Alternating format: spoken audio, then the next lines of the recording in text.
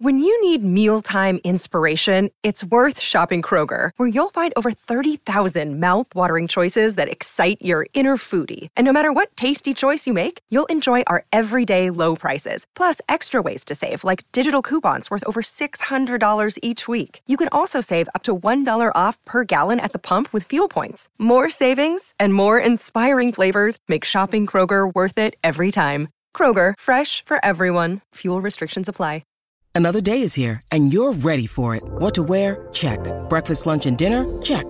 Planning for what's next and how to save for it? That's where Bank of America can help.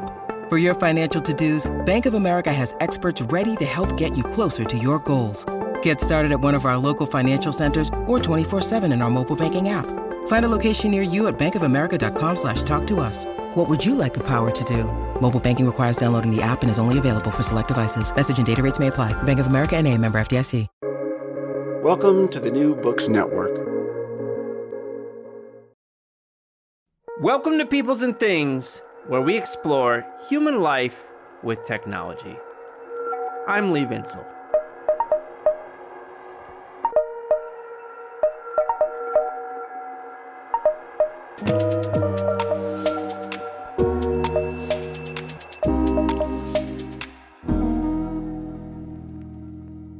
Oh man, I'm part of a club of historians. We have a secret handshake and such. And what we believe is that there have only been two real technological revolutions in human history. The first was when humans settled down and became agriculturalists. And in some places, but not all, civilizations emerged. And the second is whatever has been going on for the last 150 or 200 years or so. That's it. For most of human history, including most of the time covered by these two revolutions, most human effort went into procuring food. And it's only through the industrialization of agriculture over the past 150 years or so that story's changed. That we produce enough agricultural surplus through the work of relatively few people that the rest of us can do other things. Though, of course, many of us still spend a significant amount of time in our lives preparing food, let alone eating it. And while there are many great books to look upon, probably we do not have enough work on food in technology studies. That's one reason why I was excited by the book in today's episode, U.S. History in 15 Foods by historian Anna Zeide, an associate professor of history at Virginia Tech, my home institution. U.S. History in 15 Foods is an entertaining and approachable book that can be read by anyone. It would make a great text for undergraduate classes, for example. Zeide uses the lens of food history to cover key moments and major themes in the history of the United States from before European colonization to the present. Now, I have worked hard to minimize the number of my friends I have on this show. I figure the Folds podcast, that stands for Friends of Lee Dialogues, would be a different kind of show, and frankly, I'm not sure it's one I'd want to be around. And Anna and I are not just friends, it goes deeper than that. During COVID lockdown times, her family and my family formed a homeschool pod together. So we have spent a lot of time together. But in this case, I feel less bad about having her on because historian, environmental studies, STS scholar, and sometimes Peoples and Things listener, Benjamin R. Cohen, suggested I have Anna on to talk about this new book. And I think that was the right move. So thanks, Ben Cohen. And by the way, we love to receive tips and suggestions for guests to have on, so please fire away. I have also been somewhat reluctant to have folks on who work here at Virginia Tech, but you'll see over the coming weeks and months that will be changing. There are so many terrific people here whose research I would like to highlight. An upshot of this is that Anna and I shot this interview together here in the Athenaeum, the Virginia Tech studio where the production team and I create the podcast. Now, personally, I always listen to podcasts, but if you are interested in watching Anna and me chat together in person, you could mosey over to our YouTube channel at, one word, People's Things, no and or ampersand, and check out the video. I hope you enjoy my conversation with Anna. It was a lot of fun and also meant a lot to spend some time with a friend like this. Hey, get excited!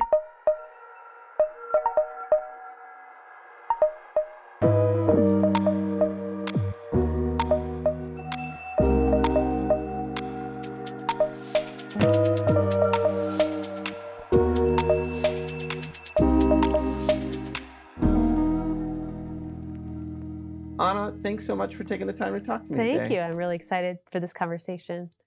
U.S. History in 15 Foods is a neat book. When you explain it to strangers, if you ever have to do that, I know that you have had to do that. What do you say it's about, and what were you trying to do with it?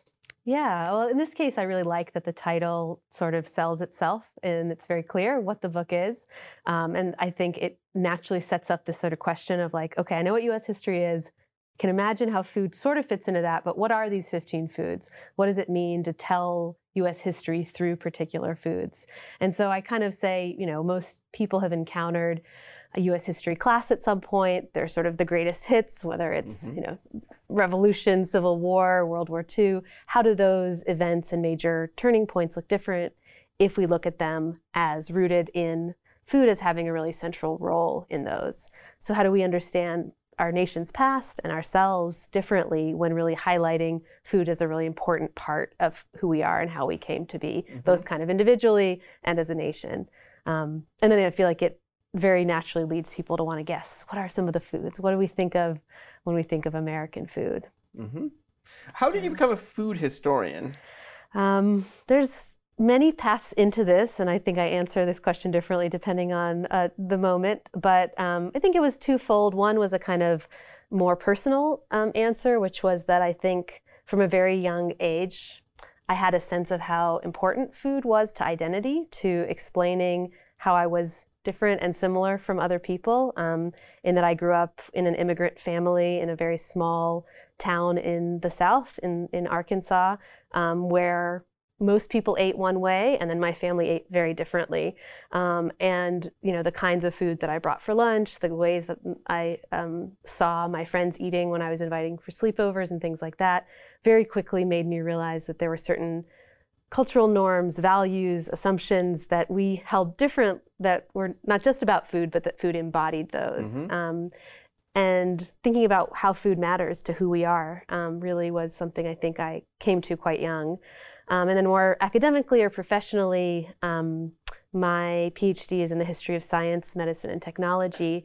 And I found myself wanting some topic to study that helped bring together the intersection of these various fields of interest. So I was really interested in nutrition, in science, in gender, in consumerism, in environmental issues, in expertise, all of these different topics. And I didn't want to just choose one thing. And a lot of these topics felt like questions around food, around the food industry, around diet, around how people make choices about what they eat, could be studied through food. And it allowed me to bring together many different elements of my training, my interests, my background. And it kept emerging as this topic that both intellectually was really satisfying and made for really good storytelling and really good teaching, I think, topics that students could connect with really, really centrally.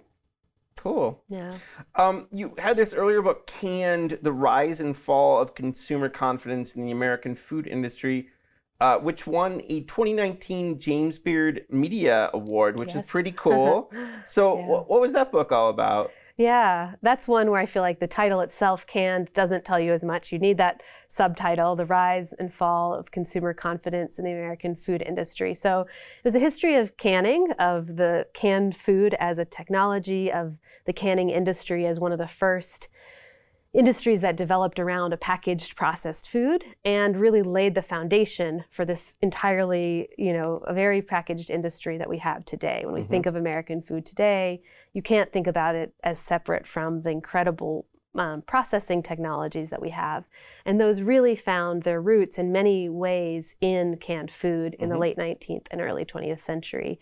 And so I tell the story of the kind of industry leaders, the scientists, the government, officials, that those nexus of actors work together to build this foundation of convincing consumers that they wanted to eat a food that was inside of an opaque container that you couldn't see inside of, that had maybe been in there for months at a time when most food, if it had been sitting around for months, was going to be spoiled. Yeah. So what it took in advertising and media, marketing, to make people trust and then fully give themselves to this kind of packaged food industry that now we eat from without a second thought. Mm-hmm.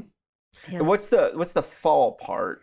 Yeah, well, I guess I say often it's, really a rise and fall and rise and fall. Mm-hmm. There's been a lot of ebbs and flows in the relationship of Americans to packaged foods in the food industry, both canned food specifically, and then the broader industry that it sort of gave birth to. Mm-hmm. In that, there was an initial excitement about canned food by very specific audiences, people who were removed from agricultural production in some way, whether that was sort of people traveling overseas, colonizers, explorers, people going to the North Pole, these kind of extreme cases. But the rise came much more slowly with regular consumers. Then it starts to rise. By the 1950s, you have this great kind of golden age of packaged food. And then there's a lot of questioning of that packaged food industry in the 60s and 70s. Mm-hmm. A lot of the kind of countercultural movements against other kinds of notions of racism and sexism and war that we see with a lot of the movements of the 60s and 70s also took on industrial food as one problematic element of this kind of industrial complex that we see. And so there's somewhat of a fall, and then a kind of a resurgence as the industry leaders try to tackle these complaints and start to see that they have to do a lot of work to maintain interest. And then I'd say, today, not quite a fall, but in the early 21st century, we've certainly seen a lot of complaints and concerns around the broader industrial food system that canned food gave rise to. And so calls for local food or fair trade food or plant-based foods, all of these things are a kind of fall of consumer confidence in the food system that has been feeding us for so long. Yep. Yeah. So how'd you come to write U.S. History in 15 Foods? The book is part of a series at Bloomsbury Press called History in 15, and my book is the first of the series. And the idea really is, how do we take some big topic, U.S. history, world history, Latin American history, any regional approach, and break it down to use 15 objects, 15 moments, 15 songs, 15 people, 15 foods in this case, as a way to kind of create legible, kind of tangible case studies that allow easy entry points for general readers, for students. And we do have the idea that this is a great teaching book in the sense that... Yeah, I think it definitely is, like, shot at the right level. Yeah, and if we can, 15 foods could map onto 15 weeks of a semester, could teach very neatly in that way. But for really anyone, it felt like a way to break down big topics into kind of bite-sized chunks, even when food is not at the center. So I was invited to write this book with that kind of vision. And then it was a matter of, diving in to think about, how do I choose these foods? How do I actually try to tell a comprehensive story, but without any claims that these are the definitive 15 foods, or that, no others would be able to tell the story, which is definitely not what I'm trying to do in the book. Right. And so, that you teed up my next question. Yeah. So, how'd you kind of there's so many foods, right? And you lead in with the introduction, when you say, when you were told people you were writing this book, they'd be like, well, you got to include this or this. So how'd you choose 15 out of the pile? Yeah, and I do say, I think an entirely different 15 could tell the story just as well. Any food that we think of could probably be used to tell a certain part of the story. I really tried to think less about the foods themselves, so not like, what are 15 iconic American foods?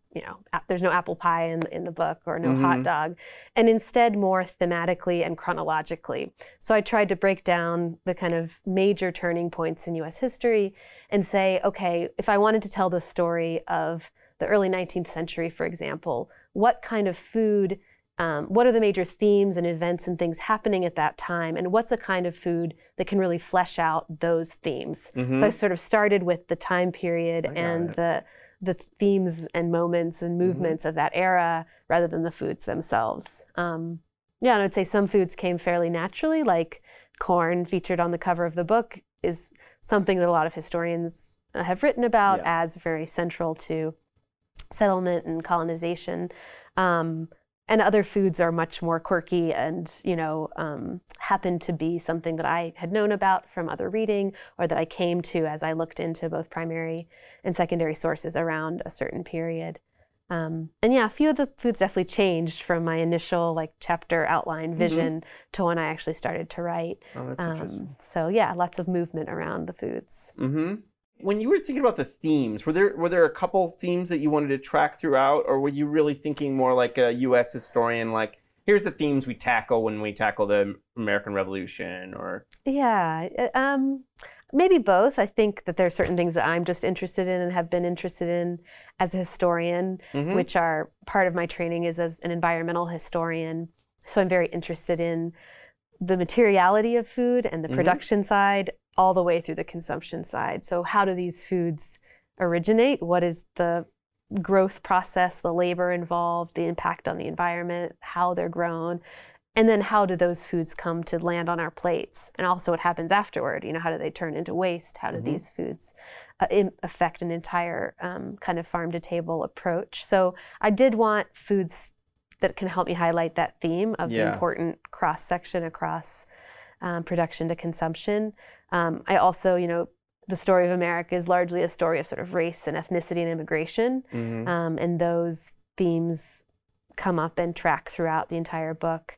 And then I also found myself wanting to think about, our kind of current moment and where we found ourselves, both in terms of what some of the problems have been in the way that the country has developed, and also moments of hope, like what have been reform movements that have taken place around food that might show us how positive change is made in different moments. So I would say those are some of the themes that felt central to a number of different chapters, and that I think hopefully leave readers not with just disparate chunks of interesting stories, and instead something that coheres around, what do we take away from the book as a whole. So you start the book with, is it pemmican? Pemmican. Yeah, right. So what is this stuff, and what does it kind of allow you to see as a historian? Pemmican is, a fascinating food that, some people refer to it as sort of like the first energy bar or something of this sort, because it was very much a food of preservation. So I use it to tell indigenous foodways in North America pre-colonization, and it's basically a mixture of animal fat, dried and pounded animal flesh, and sometimes seeds, nuts, or berries that get combined into sort of a combination. It's incredibly calorie dense, and so it can be, if people were going on a hunt for several weeks, they could pack it into pouches and then just take a chunk of it at a time, and it would fill many of the caloric needs for a full day at a time. And so it was a method of both different parts of the country would, based on regional environmental availability of different animals and foods, pemmican could be made of different materials. So on the plains, bison were the primary ingredient. In the Pacific Northwest, you might have salmon. Here on the East Coast, you might have venison. It's very kind of geographically dispersed. Right, and that's such a core part of indigenous foodways, is that food cultures were entirely based on geography and on region, right? That the way we think of indigenous, sort of the map, it's very much based on environment and the animals and plants that would have been available in those places. And so pemmican helped kind of reveal that or explain that, and also how central, food preservation techniques were to, pre-refrigeration, really to anyone in all of human history before the modern era, what it meant to be able to develop ways of drying food, of using fats and salts for preservation, and to be able to eat when you weren't harvesting fresh vegetables or able to hunt in the moment or fish. And pemmican really tells us that story as well. And then I used pemmican as the particular case of the Plains Indians and the bison flesh as a sort of case study of how dramatically populations were decimated and how much cultural changed with overhunting of bison and how the availability of a food like pemmican was so limited by colonization. And you mentioned earlier that like corn is like, there's a lot of history of corn. There's a lot of energy around it. Yeah. What did you, I mean, when you went into the corn history, I mean, what were you thinking as a historian? Like, what felt fresh to you when you were looking into that history? Yeah, I mean, this is one where I think I had a sense of how important corn was to the ability of white European settlers to come and establish colonies in the U.S. And yet I was still floored by how central it was, how in almost every primary record that we have of any of like early Spanish conquistadors or later British colonists coming in, they talk about how widespread the cornfields were, how much their dependence and their survival was based on either first, Native American gifts of corn, and then the kind of through warfare, the acquisition of lands on which to grow corn, and how much corn was this central player in all of these different conflicts that emerged, and how at first it was kind of looked down upon by a lot of European colonists because corn in Europe was largely an animal feed, or not a human. Wheat was, the grain. And here it quickly was clear that it was both versatile, it could be delicious, it grew really well, and it was adapted to the soils here in a way that for a long time wheat wasn't. And so that ability to learn from native crops and processes, and then of course to take over it, and to, in the modern era, I don't take corn into the present, but the way that native crop has become the foundation of our industrial food system, it's a pretty amazing transformation, a kind of a terrible one, but also one that tells us a lot about the long history of the U.S. Yeah. Thank you for recognizing whiskey as a food. Yes. It makes me feel way better about my diet.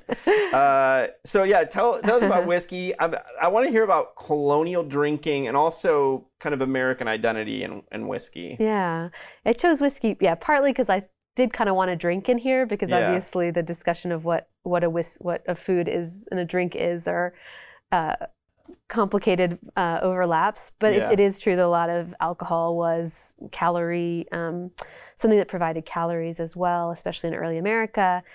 And so whiskey was this kind of fascinating story of American independence, in the sense that we think a lot about, the way that other symbols of like, the throwing the tea overboard, or the creating homespun cloth instead of importing British textiles. I think we do hear quite a bit in talking about the Revolution about ways that the colonists distanced themselves from Britain. But I at least didn't know as much about the way that whiskey really was, because it could be made from American-grown grain in a way that rum, which was the kind of liquor of choice before the American Revolution and was dependent on sugar and molasses from the British West Indies and imports, that being able to move from rum to whiskey meant a kind of independence, and that it really created a shift in the kind of American leaders who were in the cities really looked down initially upon the frontiersmen who were traveling west and growing grain and producing whiskey in the frontier, but then they came to stand in as this kind of emblem of American ruggedness and the frontier, which was sometimes disingenuous, but that how whiskey really came to represent all of these really big notions around what it meant to be an American in the wake of the Revolution, and certainly afterward in the building of the new nation. And you bring in the Whiskey Rebellion, which some people will remember from like high school, like some paragraph about it in a textbook. But what was it, and how does it kind of spin out this story? Right. So the Whiskey Rebellion is that in order to try to develop more revenue, Alexander Hamilton's treasury passes this tax on whiskey, on the production of whiskey. And this very quickly leads to all of these kind of frontier uprisings against the taxation of what was seen as a very core foundational part of the local economies. And this was clearly a move by the Treasury to pull these frontiers people into the broader national economy. And so you had a lot of these small rebellions begin to rise up. And then this was often used in American history textbooks to talk about kind of the first instance of federal power, where George Washington sends in federal troops to put down these rebellions and succeeds in doing so. And it's sort of like the first time that the new nation balances this tension between democracy and a central power, and that it works, kind of shows that maybe we'll be able to figure out that balance. But I kind of try to reframe it, because I think a lot of the ways that it's talked about is like, oh, these, rugged people are clinging to their drink, and it's all just about, it's all just about how much they want to get drunk. But in fact, this was a really core sense of a viable local economy. Being able to process grain into whiskey on these small back roads meant instead of carrying huge, heavy grain to market, they could carry much more condensed and distilled whiskey to market. And it did symbolize a kind of freedom that I think stood in for much bigger values than just their desire to get drunk. No, totally. I've always thought of it as a kind of technological infrastructure story. There are no real roads. As you say, like carrying grain, moving grains, very difficult and possible. But you can convert it to hooch, and it's much more valuable, high value product. And it could be, every small farm could have their own distillery or could communally do so, and as a result had this really natural way of producing local scale valuable products. So, let's see here. Oh, one, pot liquor. So what is this? And tell us about pot liquor. Pot liquor is another one of these that a lot of people have not heard of. Some, especially from the South, I think have a stronger sense of what it is. This is my chapter 5 food that I use to tell the story of food and slavery. And pot liquor is basically the liquid that's left behind, the broth in a pot, the liquor in the pot after you've cooked greens, often with a piece of meat, pork, for a really long time. And I use it to sort of illuminate the way that enslavers really used hunger as a tool to oppress the enslaved people. So often they would take the enslavers would take the greens out of the pot to eat the greens and meat, and then dump what they thought of as sort of the waste product into the troughs with the corn mush that was often fed to enslaved people. But, with like modern understandings of nutrition, we know that like a lot of the nutritional value of greens seeps into the liquid after hours of boiling. And so as a result, in some ways, it was enslaved people taking something that was given to them as a waste product and taking real nourishment from it, in the same way that there was a lot of effort at small-scale local food production as a way of reclaiming some agency for enslaved people. So growing collards or other small crops in their truck patches or small gardens, when they were able to trap small animals and hunt in that way, when they were able to take anything to market.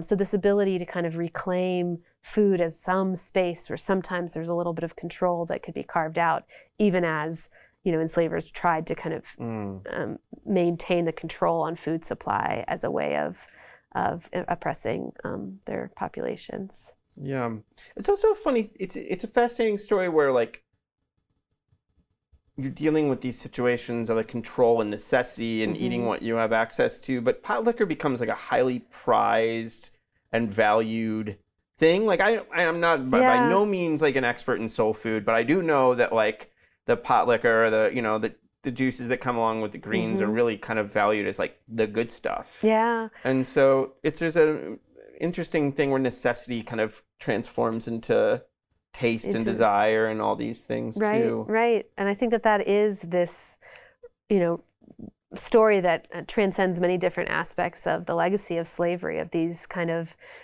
being forced into certain kinds of practices where that can be turned into something positive, into something that can be made into one's own, that it creates some space for feeling like this isn't just thrust upon and instead embraced. And there is a lot of kind of, folklore or inherited wisdom, again, even if like modern nutritional knowledge wasn't there, to know that the greens had the vitamin A in it or whatever, that the pot liquor was nourishing, that it was healthy, that dipping your cornbread in it meant that you were getting additional, grease from the meat that had cooked into the liquor, or the deep greenness of it sometimes seemed to convey a kind of healthfulness as well.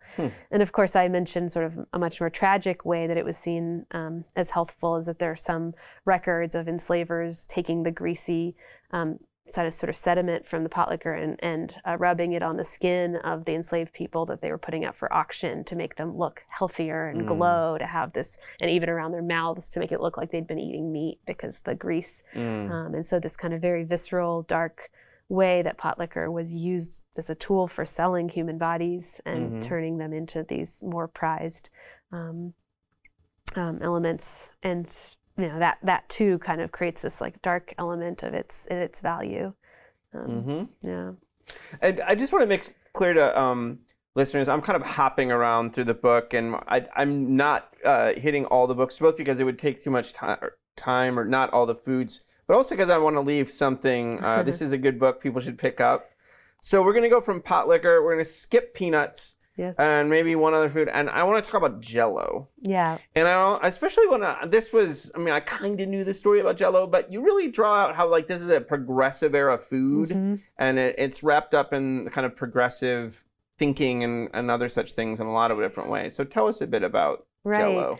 Right. I think when anyone does guess Jell-O as one of the foods that might be in the book, they tend to think of it as this kind of 1950s era food, because anyone who we have one has of those Jell-O cookbooks at our salads, house. right? It's gross. They're like the things they used to put in Jell-O is truly nasty. Yeah, they're amazing. The sort of the way that Jell-O was used as this binding layer for salads of all sorts, seafood and stuff. It's just bad. And it was the time that maybe it reached that kind of level of saturation by the 1950s. But it is really central that it was invented around 1897. That it was this kind of progressive era food that came in part because of the availability of gelatin, the core component of Jell-O, which is this kind of meat packing byproduct. It's comes from like cartilage and skin of animals, and when boiled turns into this kind of gelling agent. And because of the rise of the meat packing industry in the late 19th century, the rise of Chicago's packing town and these places that so many animals were being slaughtered in such close proximity that these byproducts could then be consolidated into large enough amounts so they could be sold for profit rather than just being the waste. If you were slaughtering one animal on a farm, you'd probably not keep all of these parts. And so the availability of this huge amount of gelatin is really what allowed Jell-O to become a company that profited from this byproduct and then add some fruit flavoring and some coloring and some sugar to make it a dessert. How do you take a meat byproduct and make it this jiggly dessert? And then, not unlike the canned food that I mentioned earlier, there was a need to create a demand for this. Like, how do you get people to want to buy a jiggly meat byproduct for dessert? Well, you come up with jingles and you use the rising advertising industry. And Jell-O was very central in a lot of really interesting marketing ploys to get people interested in buying this food product. And so at the same time that you have the rise of the home economics and domestic science movements that are trying to put a kind of scientific lens on food, Jell-O, this kind of neatly packaged industrial food product, fits into that kind of neatly sterilized mode of scientific food. So this is one that I think really does capture that production to consumption path that I was talking about, that it's both about the availability of the gelatin on the production side and the creation of this taste on the consumption side that allows Jell-O to sort of become a popular product in the early 20th century. And remember correctly that it's also like they were advertising about like fair labor practices there? That's right, yeah. I mean, so many, the Jell-O ads are just like a treasure trove of amazing messages and ways that the producers were trying to market Jell-O, and a couple of the ads refer to Jell-O coming from these factories where you never see any labor disputes, which, it seems to me says much more about the broader context of this moment of labor uprisings in a lot of different fields and factories. And of course, whether that has any truth in anything about the state of the workers in the Jell-O factories, it was this desire to sort of distance the dirty business of, labor practices in other areas to say, this pure food. Purity is also a major theme in these ads, that we have pure. Morally pure. Moral Exactly. purity. Right. Exactly. Yeah. That's so interesting. Yeah.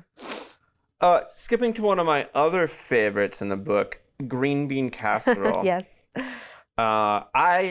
We've now on Thanksgiving we usually make two green bean casseroles.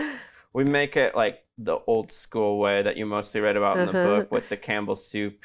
Right. Cans dumped in there. Yeah, and like a can of like the onions, the French fried onions. Yeah. And then we make like an Alton Brown, like fancy one, right? Yeah. Which is really good. People should check it out if they haven't. Sounds good to me. But yeah, green bean casserole is so iconic. So how does it fit into this U.S. history of food?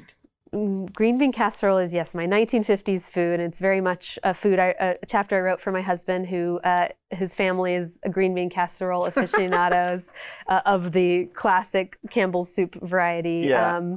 And, I think that this kind of personal story that I have of debating whether or not this would show up on our Thanksgiving tables early on in our relationship made me think about what this food has come to represent, whether you're making a highbrow version of it or having it on your table at all. It's a very regional food. Some parts of the country, I think, have never really heard of it, whereas for others, it's as important as the turkey. Your husband, Justin, and I are both from Midwest, right? I think that's it's a very important. Midwestern food. Yes, it is. Yeah. And so I wanted to think about how did that come to be, and so this is the 1950s post-war chapter that I use green bean casserole to tell this story, this really fascinating moment, both in kind of food history as well as American history, where we're in the beginnings of the Cold War. There's this real need for America to assert its dominance over communist Soviet Union, and this question about what represents America's greatness. And there's all of these things that get trumpeted out as evidence of American superiority, but food and industrial food is very much one of them. And so foods like the green bean casserole that are composed of these canned foods kind of dumped and mixed together, and then really critically sprinkled with the French fried onions, which was an innovation of a lot of these Campbell's Soup and other company cookbook writers, who said the women producing this need to feel like they get to put a little bit of themselves into it. There needs to be a little bit of glamorizing. That was the term used. So if they're just dumping cans in, that doesn't feel like it's a work of art. But if you take and you sprinkle a crunchy element on top, then it feels like there's this, creativity, or them putting themselves into the food, which I just think is so interesting from a psychological perspective. And so the vision of these like neatly dressed housewives creating these foods, but not foods that are too hard or laborious to do, so that they still have time to begin to enjoy the leisure of the American suburbs in their backyards, but still producing this nourishing and very comforting kind of dish, like a casserole for their husbands as they come home in the evening. This is used by the U.S., in its demonstrations and exhibitions to showcase the strengths of America, the technology of the canned food, and the domestic bliss of these women who don't have to work too hard to produce a lovely meal. And so I just think that the symbolism of it, and then the actual dish as it gets invented by the Campbell's Soup Test Kitchen. I write about this woman, Dorcas Riley, who kind of invents this dish. Her index card with the recipe is in the National Inventors Hall of Fame. Representing this laboratory focus, this kind of research and development that's going on in the food industry that we think of much more often in kind of more mechanical and other technologies. We think of Bell Labs or whatever. Exactly. Yeah, Campbell's was doing it too. So that's cool. Yeah. Chicken nuggets. This is not. I've read some history of chicken nuggets, but your chapter was really great, I thought. So tell us about how chicken nuggets connects to like the economics and politics of food in the 70s and 80s. Right. So yeah, chicken nuggets, I almost didn't realize this when I was first writing it, because the next chapter is Big Mac. And in some ways I end up having like two McDonald's chapters right next to each other, except that chicken nuggets I really do use. So chicken nuggets are largely invented through McDonald's creation of the Chicken McNugget. But it's again a story when we think about production, like with Jell-O, there are all of these factors that begin to create a huge rise in popularity and affordability of chicken by the early 1980s, in a way that really chicken had not been a major meat of choice mid 20th century. Yeah. And so you have this kind of rise of chicken production, of increasing sort of labor practices that allow for reduced labor costs, for the centralization of chicken production in states that allow for more high-scale production, and then breeding efforts to create these really like front-heavy, large-breasted birds that can produce more of the white meat. And then this recognition in the kind of economic sector that chicken for its own sake is always going to have huge fluctuations in price because it's so dependent on grain costs. Yeah. Because pretty much to grow a chicken and sell it as a whole chicken just depends on its feed. Right. But if you can add value, this sort of value added or later further processed where you're breading it, deep frying it, double dipping it, creating value added products that can be sold as frozen or microwavable or institutional servings, that isn't just a whole chicken where you have to debone it yourself, then the chicken production has much more control of their costs. And so this is kind of an innovation that leads many chicken producers like Tyson and others to emphasize these value added or further processed products like chicken nuggets, chicken fingers, breaded, chicken patties, all of the ways that chicken enters the mainstream, chicken tenders.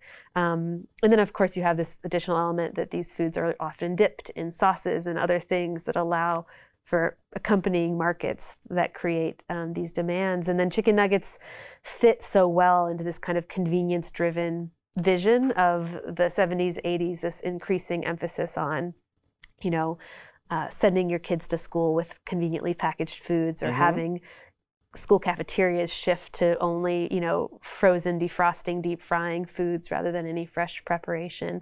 And so there's so much of food of this moment in the later 70s and 80s of trying to consolidate food convenience. And at the same time, you have this kind of nutritional element that there are rising concerns in the 70s around heart disease and the way that that's linked to red meat. Yeah. Which you have this rise in interest in white meat, of chicken's popularity. But then, of course, that's kind of the problem here is, of course, then you take this relatively healthy white meat and you're turning into a quite unhealthy version of it when you're deep frying it and breading it, and often deep frying it in oils that are also very heart unhealthy. And so it's sort of this vision that's kind of corrupted by all of these economic pressures. Yeah.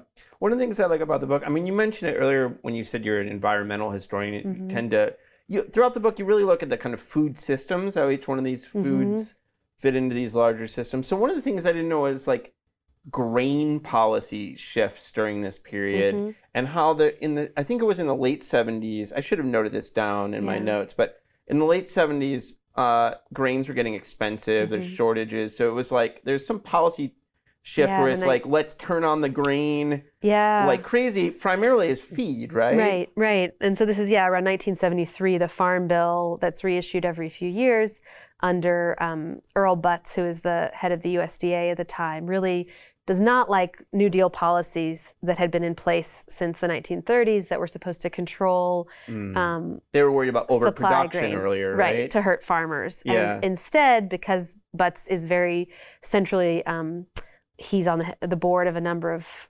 agribusiness companies, and as a result really wants to support agribusiness who needs cheap input. To produce cheap meat, you need cheap grain. To produce cheap processed food, you need cheap grain. And so rather than having these price controls to help farmers, his thought is, let's lift all the controls, and if we have extra, we'll export it abroad, which he does. He negotiates these trade deals. And so the explosion of these cheap grain and the subsidizing of the cheap grain is really what we see as major impetus for the explosion of cheap meat and meat consumption and processed food production. And it's a very, it's still something when the Farm Bill is being reissued this summer, 2023, and there's a lot of discussion and has been among kind of food policy about we're still living in the legacy of that, those grain adjustments. And so how do we pull back when we now have a system so dependent on those cheap and subsidized grain? And it's, a very policy level thing that very much comes down to affect the health and environmental impact of our food system. So, Totally. yeah. Yeah.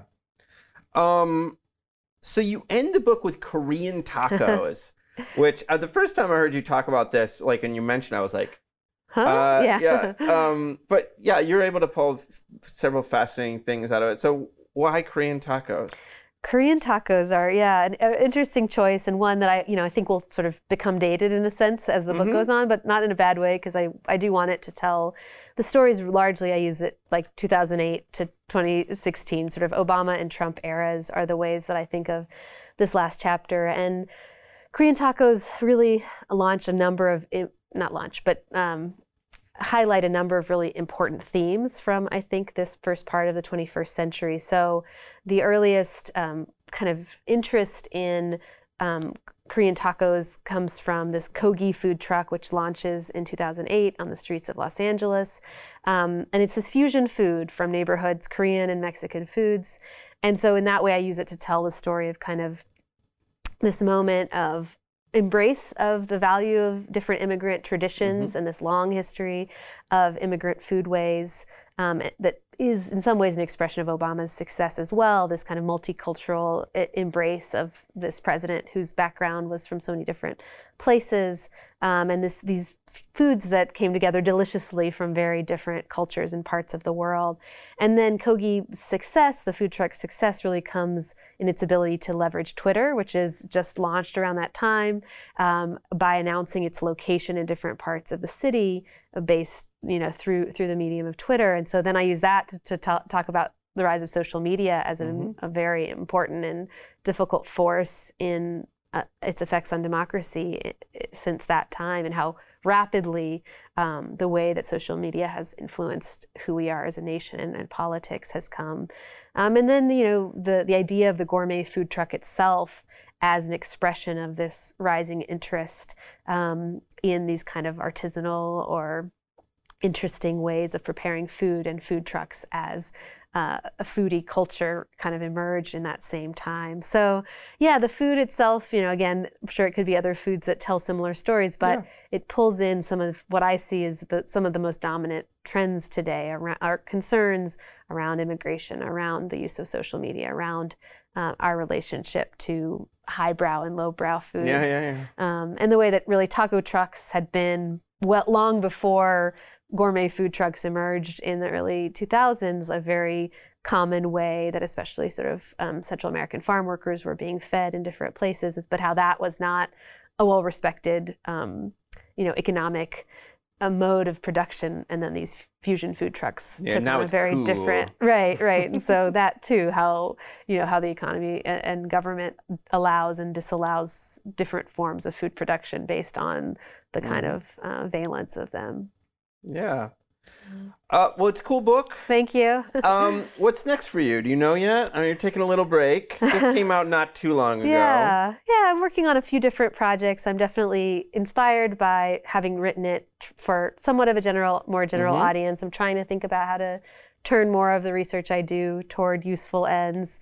So I've been working for a while on a book on the history of food waste in America, but kind of global context, how food waste came to be such a pressing problem, and how rooted it is also, again, in kind of government policy decisions, cultural change around what we think of as valuable and not, and what it means to waste food in the first place. And then I'm also working on kind of a family history project that I've been also working on for a long time, trying to think about how some of these lessons about the meanings of food and environment and storytelling kind of emerge in my own family history, and some of the mention I said about the personal roots of how I came to this work, trying to piece those apart, but hopefully in ways that might be of interest to broader readers as well. That's so cool. Yeah. Anna, thanks so much for taking the time and talking to me today. Yeah, it was a great conversation.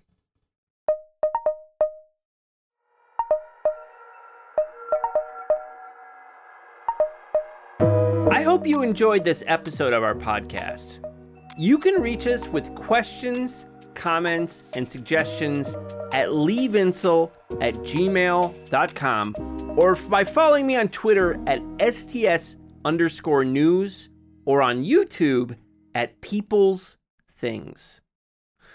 Our podcast is distributed by the New Books Network, the leading platform for academic podcasts, so that you can find us wherever you get your podcasts. Peoples and Things, like most things in this world, depends on the work of many people. I want to thank my brother Jake Vinsel for writing the music for the show. I want to thank my buddy Juliana Castro for designing the logos for the podcast. You can check out her work at julianacastro.co. Joe Fort is the producer for the podcast, and Mandy Lamb is the production assistant. This podcast and other Peoples and Things programming are produced in affiliation with Virginia Tech Publishing and supported by the Center for Humanities and the University Libraries at Virginia Tech. For information about other podcasts from Virginia Tech Publishing, visit publishing.vt.edu. For the entire Peoples and Things team, I am Lee Vinsel. And most importantly, I want to thank you for listening. Thanks.